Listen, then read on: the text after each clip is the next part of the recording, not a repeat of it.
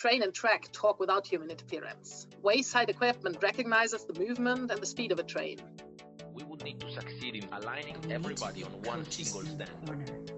Those of us in aviation. The space industry is strong, is resilient. Some of the fastest growing segments within USM will be expensive to overhaul. We need to invest for the future.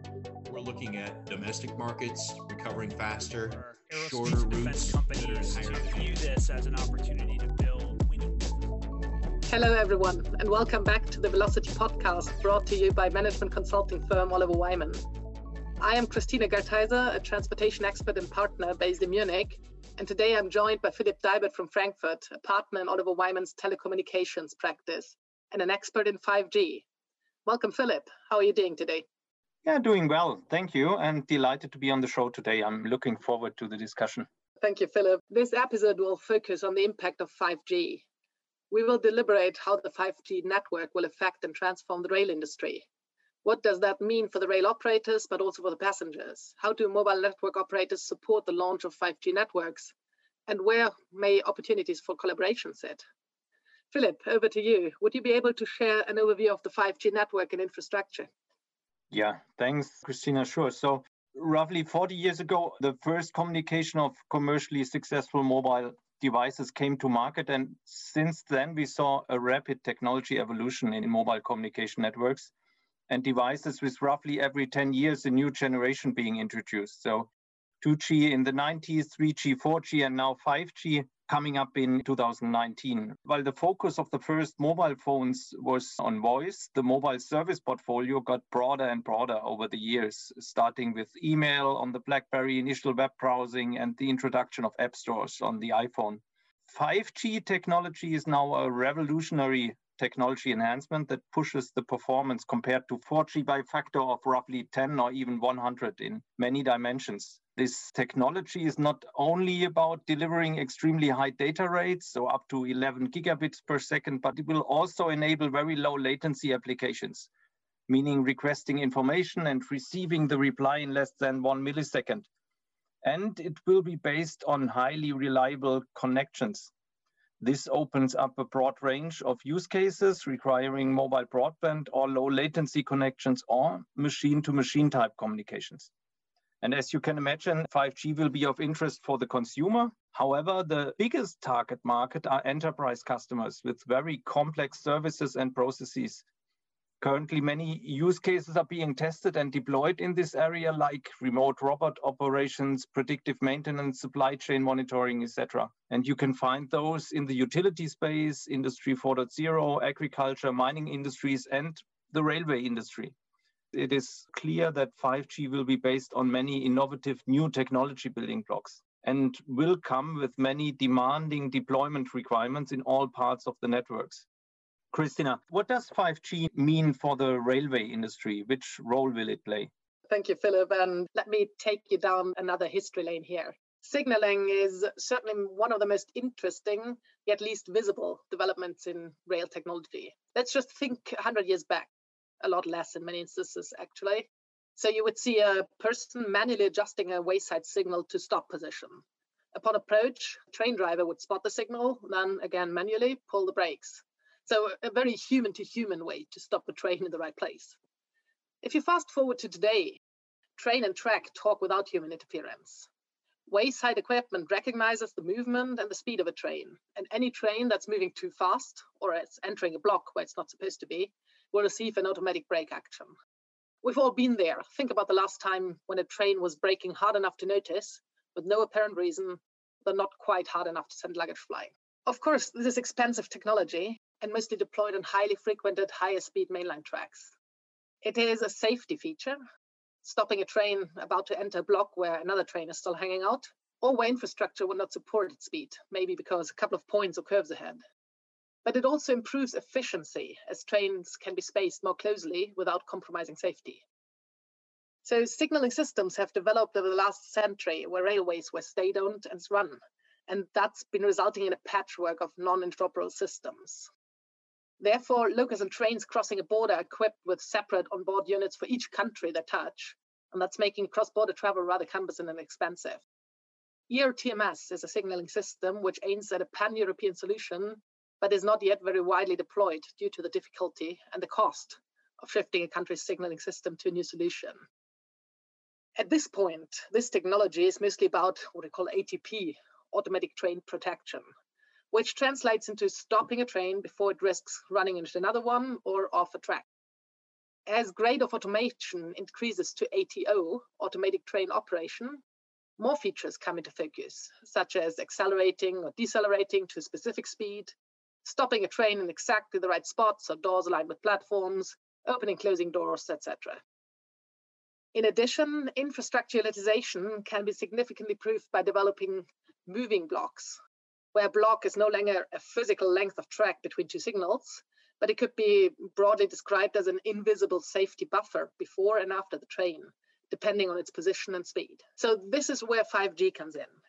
To increase train automation and improve infrastructure management, just a new level of signaling technology is required. Very close to, Philip, what you said earlier about the advantages of 5G in terms of speed and latency. So there are certainly opportunities for 5G to have a great impact on train automation and infrastructure, but also for rail OEMs, so rail manufacturers, rail operators, and then, of course, the passenger experience.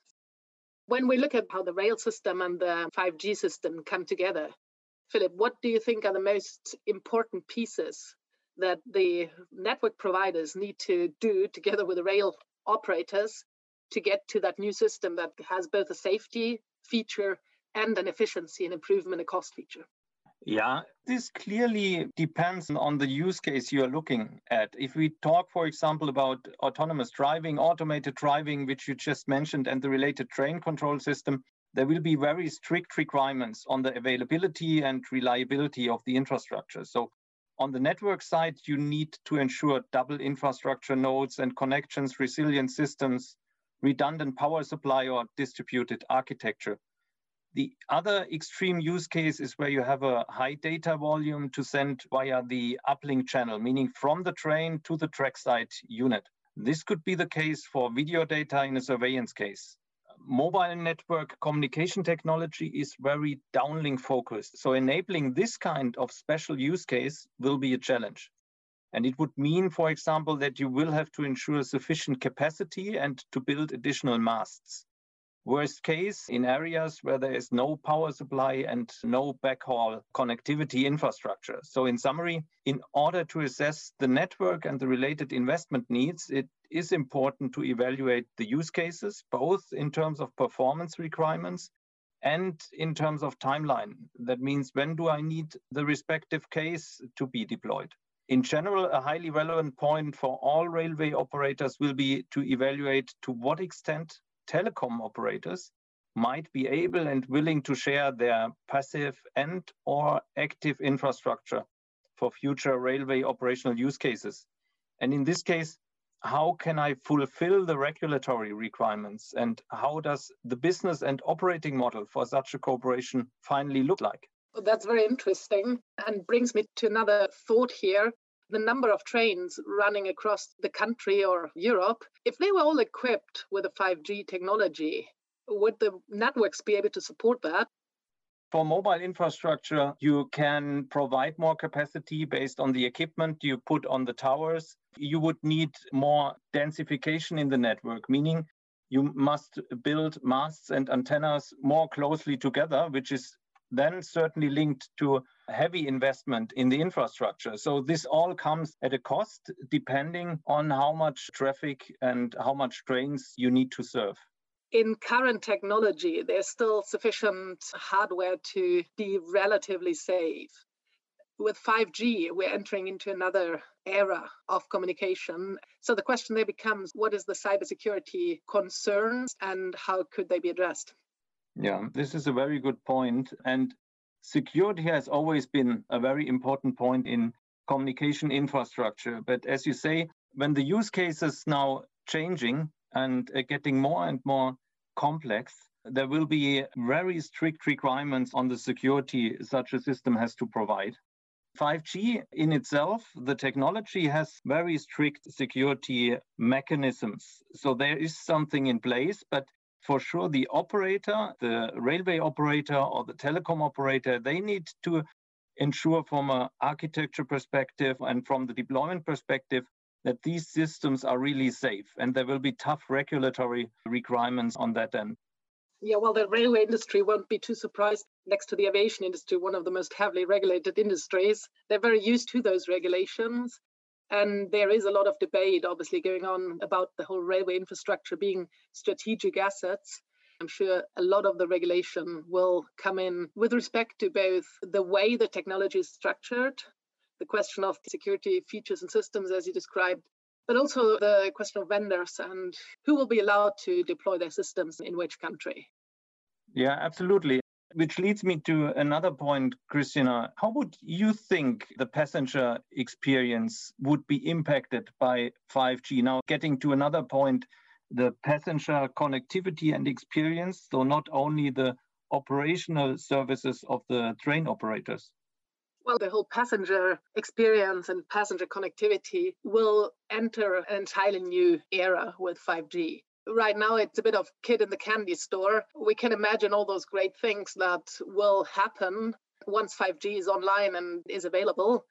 The reality will likely exceed even that. So in between the new systems that are available for information systems, entertainment systems, just the fact that you might be able to ride a train without being disrupted in whatever you're doing because your train enters a black hole of no connectivity at all, or too many people in your carriage decide to stream a movie at the same time, all those annoyances will go away. Also, there will be a whole new set of experience. And as I said, it's both information and entertainment that will be affected by this. Absolutely. And this again will put some restrictions on the network, will put some additional requirements on the network operators or the railway operator, depending who will provide these kind of services. We talked about earlier the ERTMS topic, which has been a couple of decades already that the railway industry has been trying to get to a unified signaling system for efficiency, for cost reasons, but deployment's lagging a little behind for various reasons, mostly cost of deployment and solutions. Now with 5G, would you see individual solutions that gradually grow into one solution, or would you see a great necessity for a European solution to be defined and deployed and rolled out like as one solution? Yeah, I think we need to distinguish between the technology architecture or the standard we will be deploying and the individual solutions the regional operators will use. So I think the overall ambition needs to be there, meaning we need to aim for a European standard for this communication technology. And not only on the railway side, but also on the telecom side, all of these players are working together to get to a really standardized solutions from the connectivity level to the service level, which will then enable this handover of trains from one country to the other. And then when it comes to the deployment and the architecture and the real equipment, it is up to each individual railway operator to deploy those systems. But I think it's anyway given to these standards I've mentioned that those systems will be fully interoperable in the end. That would be a great situation, great improvement to today where cross-border traffic is still cumbersome and expensive, given the different systems and the various onboard units that a locomotive or a passenger train has to carry to go across a border within Europe. Yeah, no, absolutely. But maybe this is also one explanation why things take so long and the whole implementation life cycle is quite long. It's not an easy task. I fully agree. In particular, if you look at the scope of the technology that stakeholders are now looking at, it's not limited to a few use cases. They are looking really at a whole range of use cases and need to work together with a lot of other institutions like ETSI, which is in charge of the telecommunication standards and so on. So this is, I think, a very challenging project they need to tackle here. What is the time horizon you expect for 5G solutions to gradually make their way into the rail industry, given what you've just said about the employment, the different use cases, the need to define solutions on a more than country level, so a European level or even further afield, the cyber security concerns that need and regulations that need to be addressed. Is that something we're going to see tomorrow, or are we talking a decade? The commercial 5G systems for the consumer, as we said, they are basically ready. And now the deployment is ongoing and we are expecting full coverage in a few years. The operational use cases and the 5G networks of the railway operators, this will still take some time. And we expect parallel deployment, meaning parallel to the existing communication systems in around 4 years, so 2025, and then gradually deploying this 5G infrastructure. So this is still some years out. Nevertheless, planning has to start today. The standardization efforts, as I said, are huge and people are working on this. And the planning for this overall operating model, how the business case looks like, how the cooperation model with other parties looks like, the vendor selection and the different use cases evaluation. So the overarching planning to understand common standardized infrastructure should look like, and the regulations topics, the cybersecurity topics, they all need to be figured out rather quickly. And then it's a matter of railway operators and rail equipment manufacturers to implement them and develop and build and deploy trains on the networks that are 5G interoperable side by side with others first, as you said, then gradually taking over to morph into a 5G network in the medium to long term. The interesting part is that given the complexity of the system and the number of use cases, this is a really challenging exercise, so this planning, where you really have to look at all the use cases and need to set up a timeline, an investment plan. What is needed at what time frame? Are these use cases all applicable on all railways, or are they just on certain tracks? And you need to think about which kind of suppliers are the right ones and so on. Definitely a lot to be put together here. So I'm thinking about the new technologies in this context, especially the climate change discussions and the future of mobility of mass transit and public transit. The whole 5G topic may get a push from just the necessity to make rail transit more efficient. And coming back to an earlier comment, 5G technology from a purely infrastructure manager's perspective will be able to put more trains on an existing network. Because no longer you have 7 fixed blocks that a train will be in and no other train may enter, but you'll have those flexible blocks where a train basically has a safety buffer in front and behind it, depending on the speed, the position of the train. And you can space a lot more trains on each part of the network, increase the efficiency, increase the number of trains a track can carry. Given the new technologies, the mega trends together, this may become quite a powerful pull on deployment, maybe a little faster than it otherwise would. Yeah, that's an interesting aspect. It comes together with the overall change in the transportation industry, and this comes together with the uplift of the new technologies as such. So if we see further development in 5G technologies and we see further deployments in the, say, public networks, maybe this will also speed up the deployment of these railway operational systems. From your perspective, Christina, do you see any front runners where the whole movement will go in a few years? I could see heavy utilized mainline tracks to be the first ones to deploy this. And this could be within Europe, probably, and let me venture a guess here, probably some of the very high speed, dedicated very high speed corridors that have their own systems anyway and can more easily than others deploy a new signaling system just because there's no other trains running on that particular system and their trains are not necessarily running on a lot of other systems. So I can see those very specific corridors, and they're premium. They tend to be high price. They tend to be high investment. So I can see those being amongst the first to try this. I can also see some countries that move into the intercity, especially the high-speed markets, to then adopt that technology just from the start rather than having to upgrade existing systems. And then there may be, and that goes back to what we said earlier about the whole regulation point, there may be areas that are a little easier to get to a regulation, maybe in context with a local provider, a local rail manufacturing or signaling equipment manufacturer. You can see areas which are more likely to benefit from this technology than others. Thanks for this outlook. In general, what advice would you give to OEMs or rail operators and mobile network operators going forward? There's a lot of research development already going into this direction. On the signaling side, that's both wayside signaling and on board, of course.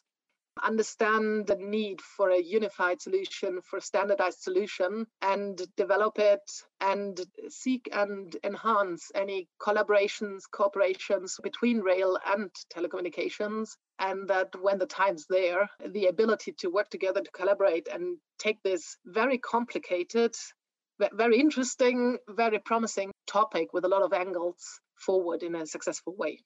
A very good summary and wrap up of our discussion here. Thank you for joining me today. It's been an enjoyable discussion, also bringing together the transportation and telecommunications perspectives and expertise here. It has been quite fun. It's going to be interesting to see how the industry or the industries evolve on that. Maybe we can explore this a little further together in a future episode. Thank you to our listeners for joining as well. If you do have a view that you would like to share or have any questions around what we've discussed today, please write us on Twitter or LinkedIn. Thank you for joining us for the Velocity Podcast. We invite you to subscribe so you will be notified when the next episode goes live.